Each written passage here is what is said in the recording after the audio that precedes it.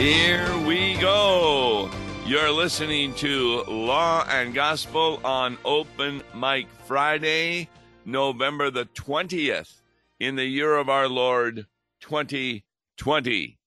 A lot of 20s in that one, isn't it? I'm Pastor Tom Baker, and we're taking a look at emails, letters sent to us, and the one I'm going to begin with, it's entitled Questions for Open Mic Friday. Number 1, do you know where I can find a good Athanasian Creed according to Scripture Bible Study online? Well, it just so happens that some time ago, I put together the Bible verses for the various phrases in the Athanasian Creed. And what I'm going to do to this particular person who sent me this email, and I received it yesterday, November the 19th, I will send to you a copy of that over email. So you'll be able to have an understanding of the various Bible verses that are behind the phrases in the Athanasian Creed. Another question, will you explain, please, contrition? Contrition. Contrition is sorrow over sins coupled with faith in Jesus Christ. In fact, that's how contrition really works, because you can be sorry you did something, but if you don't have faith in Jesus Christ, you don't realize that you actually did it to him. If you take a look at Matthew 25, which so happens to be the reading in the gospel for this coming Sunday, is about the sheep and the goats. The sheep are told that they have done some wonderful things, which provides the evidence for God that they are Christian, whereas the goats may have done the same thing, but they did not do it motivated by their love for Jesus Christ. And therefore, when God takes a look at a particular work, even a good work, he's always looking at the motivation. He can do something that we pastors cannot do. He can read hearts. So if somebody goes through my adult instruction, which happened recently, and wants to become a member, I believe their word that they confess, I am now of a Lutheran persuasion, and I would like to take the Lord's Supper, etc. They get confirmed, and they become a member of the church. Now, I'm assuming that what they are saying is true. God can read their heart. People can join the church for reasons that are not appropriate. Like, well, I want to please my spouse, or I want to please my parents, or I have business dealings with folks in the church, and it'll give me a better opportunity to talk to them. Now, that's not just inappropriate, that's wrong. So I go by what a person says in his word. Jesus goes by what their thoughts are.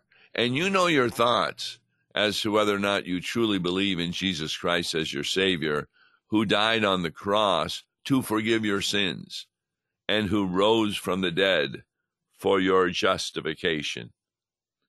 So, contrition is sorrow for what you have done to Jesus. And therefore, it's actually a form of repentance. Repentance, that is from a Greek word called metanoia, and it simply means a change of direction, a change of mind. And that cannot occur for an unbeliever, because it takes the power of the Holy Spirit to give them that faith in Jesus Christ so that they are really remorseful over their sin. It's not that Christians don't sin. It's just that when they do, they recognize it and ask for forgiveness and can be assured that that forgiveness is coming to them. All right, next question. How is a Christian to properly correct someone? Now, there's no details as to what the correction needs, but as a pastor, every sermon is in a sense a correction to the people in the pew, followed by the treatment that they are to receive. So what do we mean by correction? Well, you take a Bible verse and you examine it from a law and gospel perspective. So, rich man comes to Jesus, what must I do to inherit eternal life? Jesus tells him, well, you need to obey the commandments. I'm speaking, by the way, from Mark 10. Rich man says, I've obeyed all those since my youth. Jesus, of course, knows that he has not. And he has great trust in money. It's not wrong to be rich, but when you put your trust in it, remember during the Depression, people committed suicide because they lost a lot of money. But a Christian recognizes that whatever happens with his money is according to God's purpose. So there's no need to get that depressed, because God has a promise that he will take care of us to the point where all things will work together to our good. But if you take a look at that text, Jesus says, take your money, give to the poor, and come follow me. And the man goes away sorrowful. Now, this was a man, and we've said this countless times before, who probably attended worship at the synagogue or the temple on a regular basis, gave a large amount of money. The disciples are really surprised at what Jesus has said. And so they say, who then can be saved if this man cannot be saved? And Jesus gives them the answer. With men, it is impossible, but not with God. Jesus corrects not only unbelievers, but even believers. Peter, when Jesus tells them, well, I'm going to Jerusalem to be put to death. Now, I will rise on the third day. Peter then chastises Jesus, giving the impression, don't worry, I will protect you. How does Jesus correct Peter? Get thee behind me, Satan. That doesn't mean that Peter is Satan. No, he's a human being like the rest of us. But when we have the thoughts of Satan, we are acting like Satan. And so the way you correct is the way Jesus corrects. You use the law of God to indicate to someone that they are not following God's will. And that's why there's going to be negative consequences in their lives. It's kind of like the laws of nature. If somebody imagines that they can fly and jump out of a fifth-story window, they're going to find out real quick they can't fly. They're going to hit the ground. It's called gravity. Similarly, people think that they can be happy by following their own desires. And when those are fleshly desires, desires that appear to make them happy at the beginning, they will soon be hitting the ground, because there are negative consequences to many sins. So you use the law to show a person where they have been in error. And then after they say, yeah, I guess you're right, but what am I going to do about it? then the answer is the gospel. Law and gospel is kind of like going to the doctor and you get a diagnosis. Well, you find out that I am sick. What can I use to help me? And then he'll prescribe treatment. Now, that's what the church does. We diagnose people as being poor, miserable sinners, but the treatment is the forgiveness of sins and the promises of Jesus from the gospel. This is so important to understand. A person is not saved by believing, for example, that Jesus rose from the dead. That doesn't save anybody. No, because even the devils know he rose from the dead. The Pharisees know he rose from the dead. Historic faith is not proper faith, so it's a waste of time to try and prove that Jesus rose from the dead.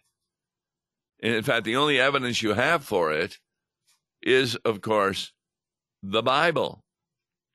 And therefore, speaking the words of the Bible, then the Holy Spirit could create faith in a person, and they begin to believe not just the history of the Bible, because that can be believed apart from faith, but you believe the promises connected to that history. So, the law indicts a person, the gospel provides promises. All right. Received another very interesting kind of video.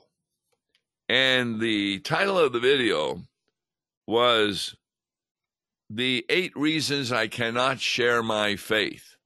It's actually a kind of a comedic video. Appears to be done by some students who are, Christian. And one of them pretends that I have 8 reasons why I cannot share my faith. So let's kind of go through in reverse order the 8 reasons. The first one, he says, if I share my faith, I might get beat up. And this is part of the comedic part of the video. He's sitting down on the ground and some people go by and he says, I like to tell you about Jesus. And all of a sudden, they kick him, they punch him, they throw him over a wall. Now, that has never happened to me. When I'm driving an Uber and I'm attempting to witness to passengers, if we get into a discussion, I've never had any of them hit me in the head or take out a gun or anything like that. But it does happen overseas in a number of countries where if you are a Christian, you can expect possibly to be put to death for your Christian faith because other religions consider that to be a good work to put someone to death. So that's his 8th reason that I might get beat up. Reason number 7. And the reason we're going through these is because I've heard some of these reasons given by Christians. Number 7 is, I won't make sense. Well, let me share my understanding of that. Christianity doesn't make sense. Like, for example, you're walking down the street and somebody is coming up behind you and they push you to the ground. So you get up, maybe to defend yourself. But instead, you see it might be an individual who has perhaps some mental problems, and his friend says, oh, please, he didn't know what he was doing, and your attitude changes towards him. And so you do not fight back. That's kind of a rare thing. You go to bars and many fights begin because somebody gets offended and therefore they may fight back. Christianity doesn't make sense until a person comes to faith. That's found in Corinthians, where the unbeliever cannot grasp the things of Christianity. There are so many things that don't make sense in the Christian faith. Like Jesus gets born, and to whom are the angels sent? Not to the priests and religious leaders in Judaism, but to a bunch of shepherds who are considered unclean. Because working with sheep, they're not permitted into the temple proper, being unclean. Or to wise men who are Gentiles, another group that is not permitted into the temple proper. In other words, God doesn't make any sense. He's sending the message of the birth of Jesus to unclean people rather than to the religious leaders. Of course, the most ridiculous thing is that God the Father has his son Jesus put to death for your sins. That doesn't make sense. So what I've discovered is that as you're sharing what doesn't make sense, occasionally people come to faith and they say, yes, I now believe what you are saying. And that is a gift of the Holy Spirit. Number 6, reason why this video is saying, I will not share my faith, is because I will be made fun of. And so they have a little part of the movie where he's trying to share the faith he has in Jesus Christ, and the people to whom he is speaking make fun of him. Now that definitely is happening in our country today. You speak against certain immoral sins like abortion, homosexuality, living together before marriage, and people will make fun of you.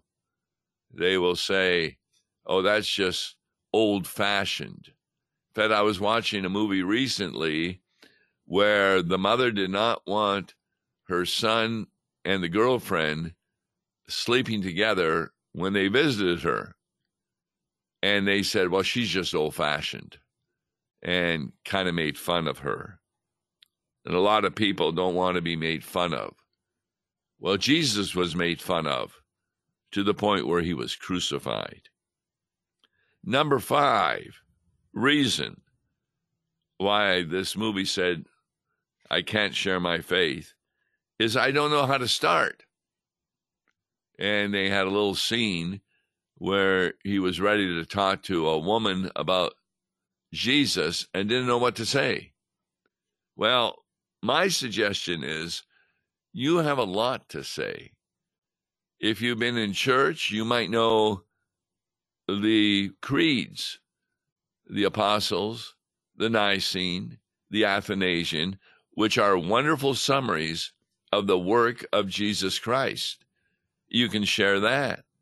Or you might have a hymn that really has been helpful to you in coming to realize what God's will is and his work for you. Or you might have heard a sermon about a specific passage of Scripture that you were all messed up on and now have been clarified. Like this one I just gave about the rich man.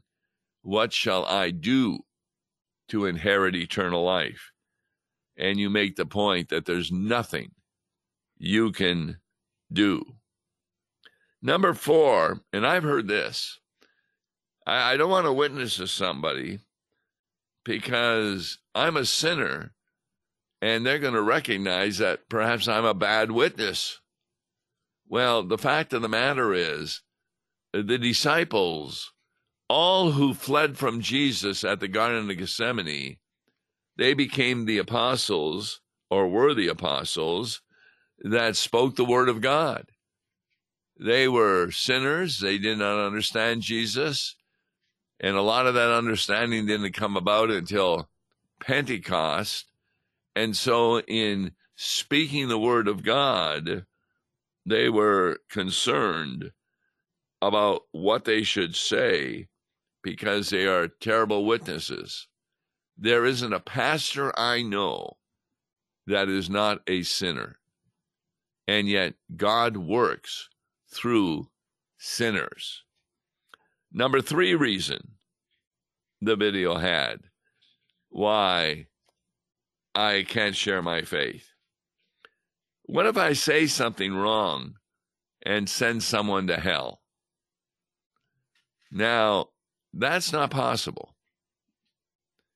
It's not possible. What if you're talking to a false teacher? Well, the false teaching, that may be that is something the person will begin to believe, but that's because they made that choice to believe that. And it's not because they were told something wrong. In other words, Jesus said a lot of things, and people still were sent to hell because they did not believe in what he said. So that's kind of a real comfort for pastors, that yes, occasionally I may say something wrong in a sermon or a Bible study, but I'm often corrected, even by the laity. And then I will announce that correction and help a person come to faith. Number 2, do not want people to think that I am a religious nut because I'm so judgmental. Then that's really occurring in our society, where Christians are considered to be judgmental because, let's say, a Christian is against murdering someone that you don't like. Well, what about the person who does the murder? Are they not being judgmental because they don't like the person? They think, well, therefore I can go ahead and put them to death. If you ever want to see a good series of movies where the old Adam is clearly shown in every one of them, it's Midsummer Murders. There must be 60 of those, each one about an hour and a half. And it really shows how evil people are in their thoughts. So yes, you may be considered a religious nut. Jesus was, to the point where they crucified him. The number 1 reason why the movie was saying, I can't share my faith, and this is another one I've heard, I don't know enough about Christianity to give an answer. And in the movie, somebody asked him, well, what's this about transubstantiation?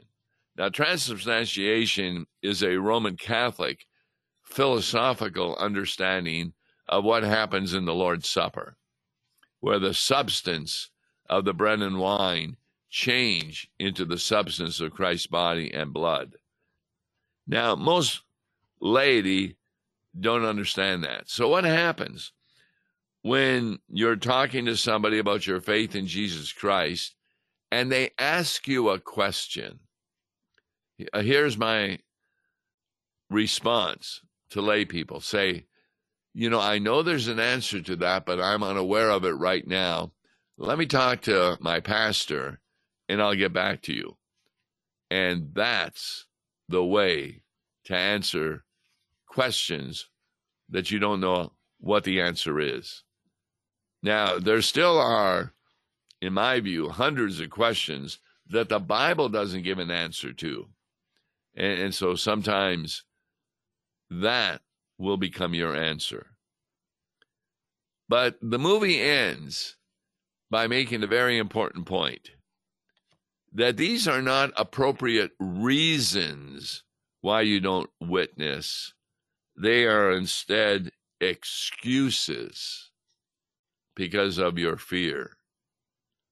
And God says, I will bring things to your mind, and who knows what you will say that the Holy Spirit will use to convert a person. Look at Paul on the road to Damascus. He simply heard Jesus say, I am the one you are persecuting. On Monday's Law and Gospel, we'll be taking a look at readings as we are moving into the season of Advent. Advent meaning to come, Jesus coming into the world. Join us, because there will be comfort for you. I'm Tom Baker. God bless you. Listen to Law and Gospel each weekday morning at 9:30 on KFUO. For a tax-deductible gift to Law and Gospel, please make your check payable to Concordia Mission Society and mail it to Tom Baker, P.O. Box 28910, St. Louis, Missouri 63132. To give online, visit lawandgospel101.com or call toll-free 1-877-267-1962. Views and opinions expressed on Worldwide KFUO may not represent the official position of the management or ownership of KFUO, the Lutheran Church Missouri Synod. If you'd like to comment on programs or topics heard on Worldwide KFUO, write us at KFUO, 1333 South Kirkwood Road, St. Louis, Missouri 63122. You can also leave a question or comment on our comment line at 314-996-1542. We are the messenger of good news, Worldwide KFUO.